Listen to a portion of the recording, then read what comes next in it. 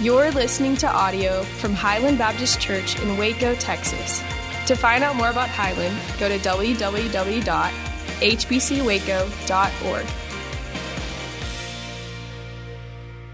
Amen. You can be seated. Good morning, 8:40, and Merry Christmas weekend to those who are here and those who are watching online. We've been looking at hope these past 3 Sundays.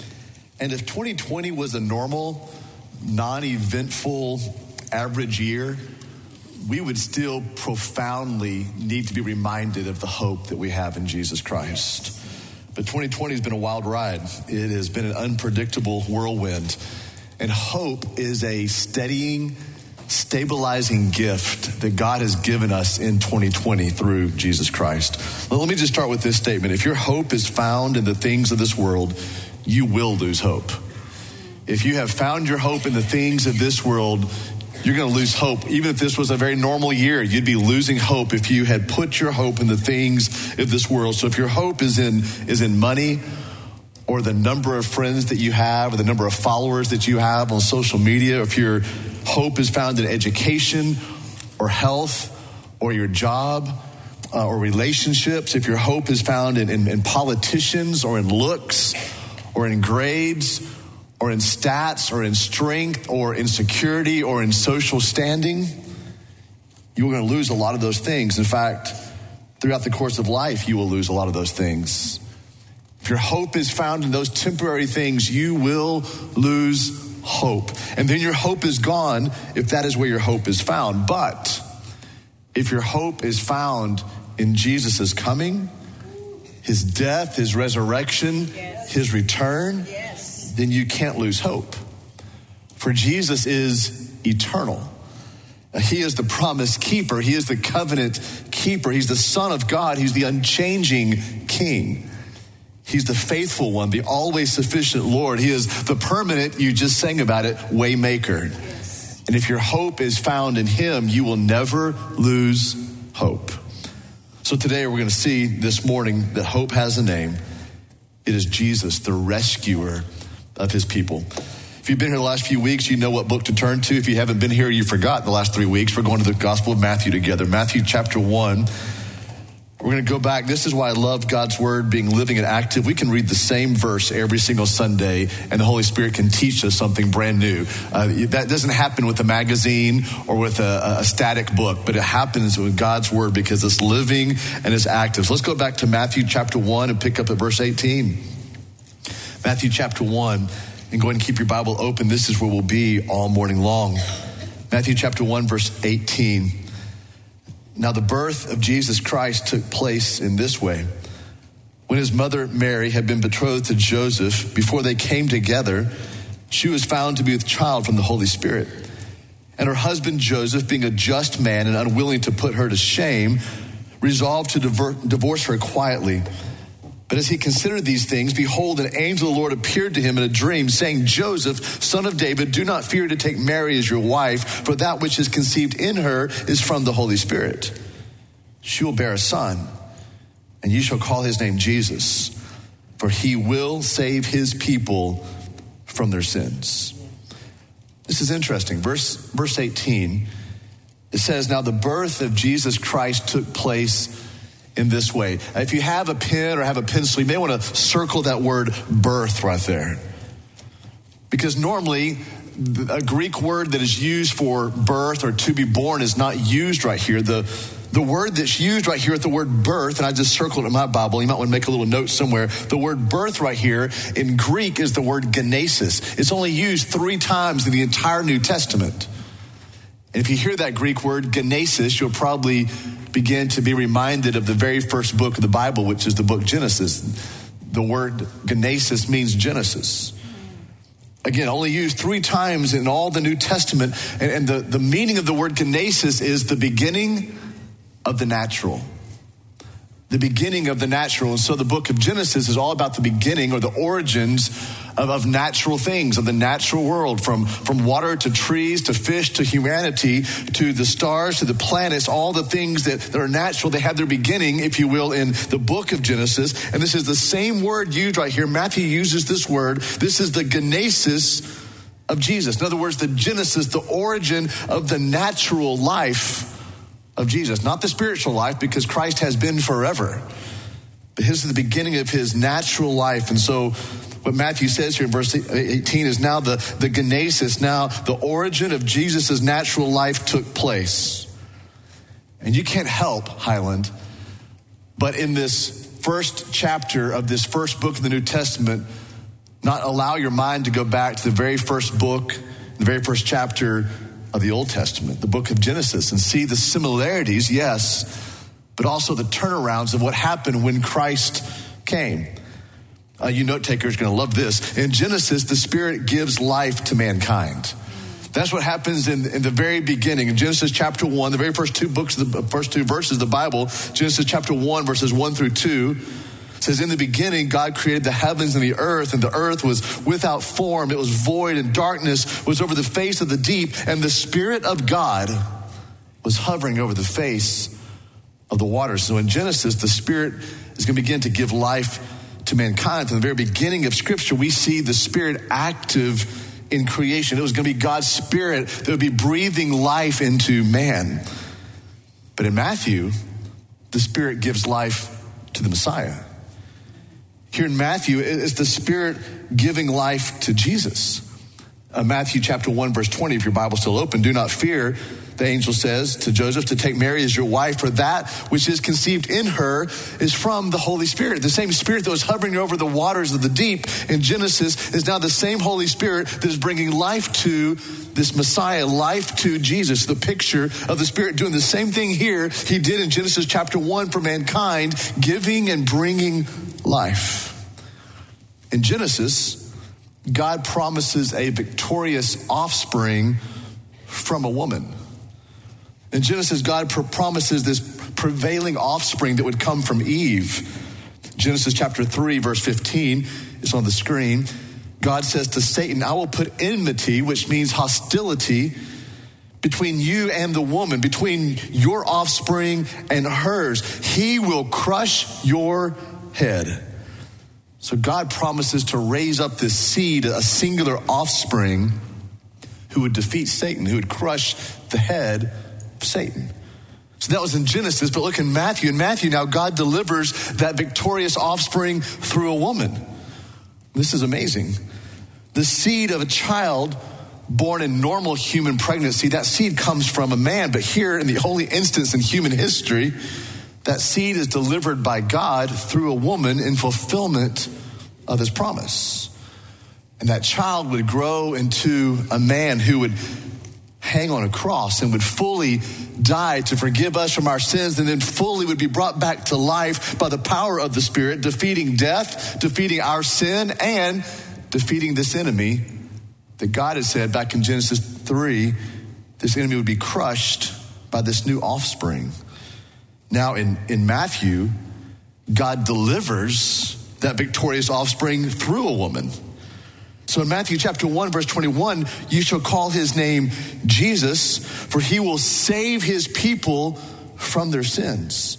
So in Genesis, God promises a victorious offspring from a woman. And now in Matthew, God delivers that victorious offspring through a woman. By the way, the entire Bible can be predicated on those two verbs, promise and deliver. The Old Testament is the promise. The New Testament is that God delivered. And if you want to bring it to the end of 2020, God is still delivering today.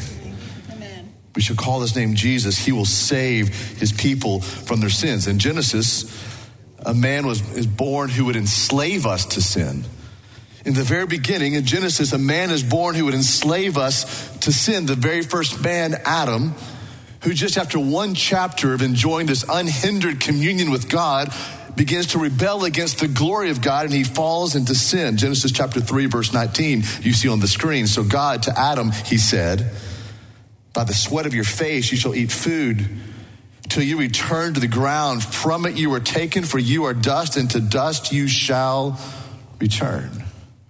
The Bible tells us actually in Romans chapter 5 that the sin of this one man, of Adam, would condemn us all.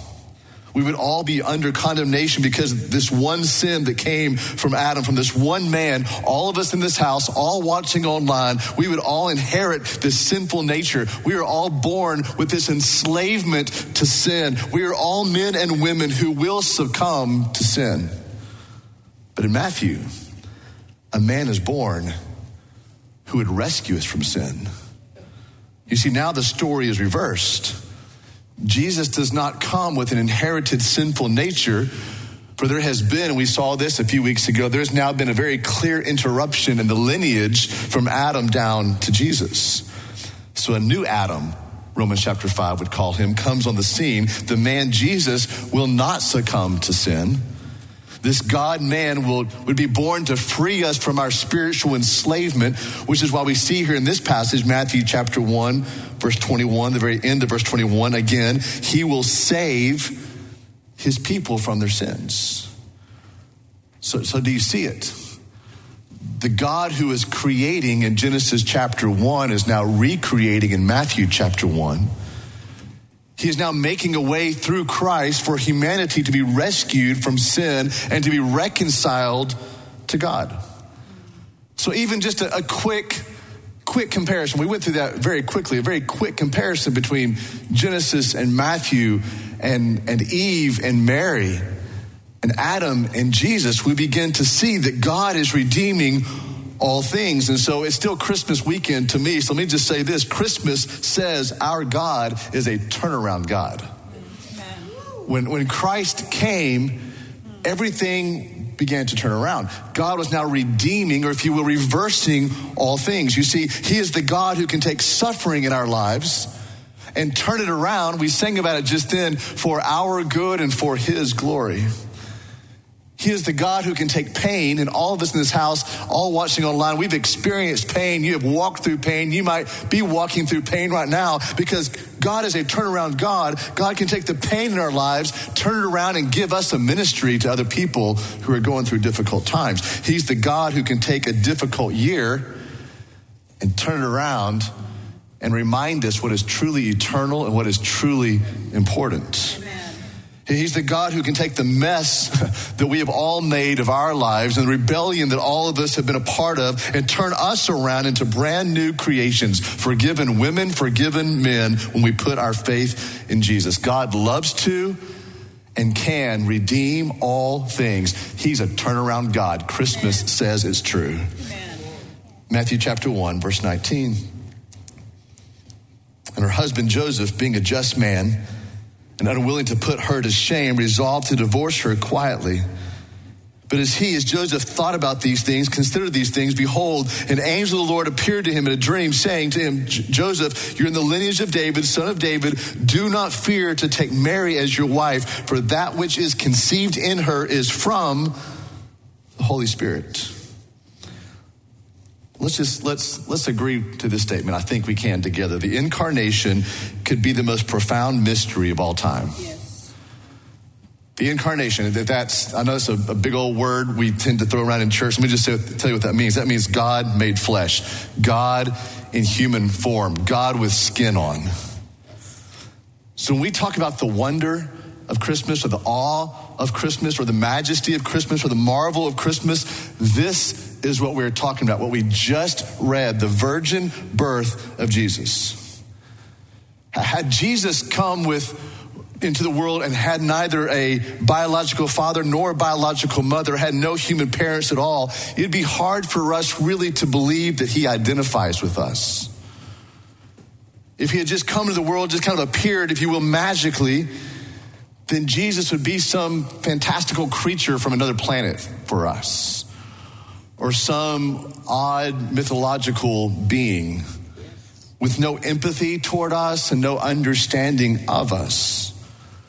On the other hand, if Jesus would have come from two biological parents, a biological father, a biological mother, it would be so difficult for us to believe that he's fully God, because his origins would have been just like all of us in this house. So God, in his perfect wisdom and his creative sovereignty, ordained a virgin birth in which Jesus would come, born fully man from a woman, born fully God from the Holy Spirit, And in this way, this mystery actually makes absolute spiritual sense. Because as fully man, he understands us. As fully God, he alone can save us. Matthew chapter 1, verse 21. And she will bear a son, and you shall call his name Jesus, for he will save his people from their sins. You will bear a son, and here's going to be his name. It's going to be Yeshua, or Jesus. Because that very name means he will save us. You see, Highland, this is the reason he came. His name describes his purpose. His name describes his mission. But please don't miss this. His name also describes our need. His name describes the deepest need we would have. That was the need to be rescued, the need to be saved. We needed to be saved. We needed God's salvation. So the very name of Jesus not only shows to us his purpose, but it helps us to see into our hearts. No matter how good you think you might be, no matter how good this preacher might think he might be, all of us needed to be saved. And the very name of Jesus not only gives us his mission, but also gives us a glimpse into our hearts. We were people in need of salvation. And ultimately, Jesus came to rescue the lost. And that is what we were before Jesus entered in our lives. And listen, let me lovingly say that is who you are if Christ has not entered into your life. Jesus has come to this sin-stained world for sin-stained women and men to take the penalty of sin and to stand in the place of sinners.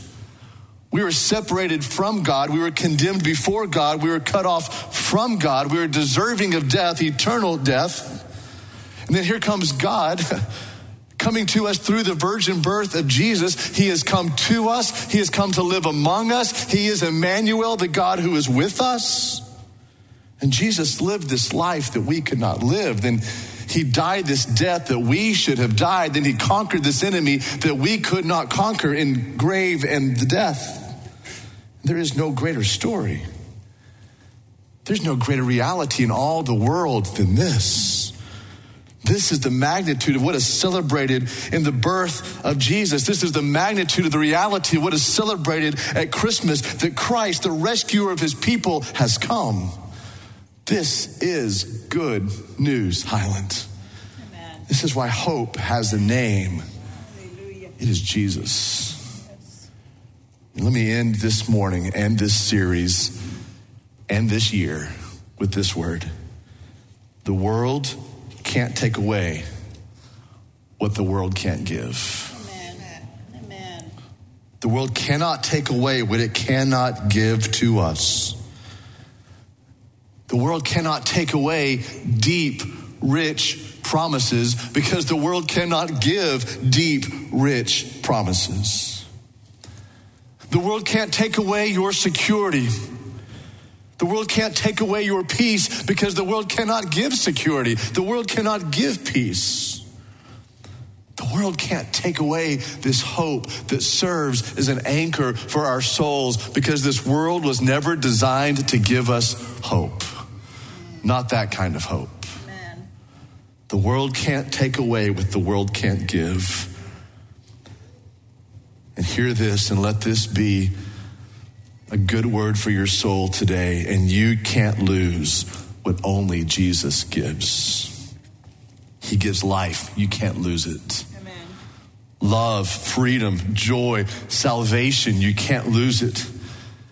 He gives peace. He gives promises. You can't lose what Jesus gives to you. He gives assurance. You cannot lose what Jesus gives. Jesus, the rescuer of his people, gives hope. Amen. The world can't take away what the world can't give, and you can't lose what only Jesus gives. This is the hope of Christmas. This is the truth that hope has a name. It's not a feeling. It's not a want. It's not a desire. Hope is a person. He is Jesus, the rescuer of his people. Amen. Would you bow your head and bow your heart with me, please, as we pray? Father, we bow before this King. This King who has come. He's the Son of Man. He gets us. He understands us. He was tempted in every way, yet without sin. But this Christ has also come as King, the Son of God. Perfect in all of his ways, perfectly holy, perfectly just, perfectly capable of spilling out his untainted blood, the currency that purchased our salvation, the currency that sustains us today. What can wash away our sins? It's nothing but that blood, the blood of the King, Jesus Christ. And he is the one who has come to rescue his people. And all here today who have been found in Christ, who believe in Christ, who are established in Jesus, we have that hope. We were once hopeless. We are now hope-filled. Because Jesus, you have come to rescue your people. And for some that might be here today, maybe just were forced to be here on a Christmas weekend, that don't have Jesus, they don't have hope. And oh, today that you would turn to Jesus and find life and freedom and joy and peace and satisfaction and purpose and love and mercy and grace. We can't lose the things that Jesus gives us. We praise you, Jesus, that hope, you have a name. And we can put our trust and our faith in that name because there is no other name by which we can be saved. It's through Christ that we rejoice. It's through Christ that we sing that you have given us hope. Amen.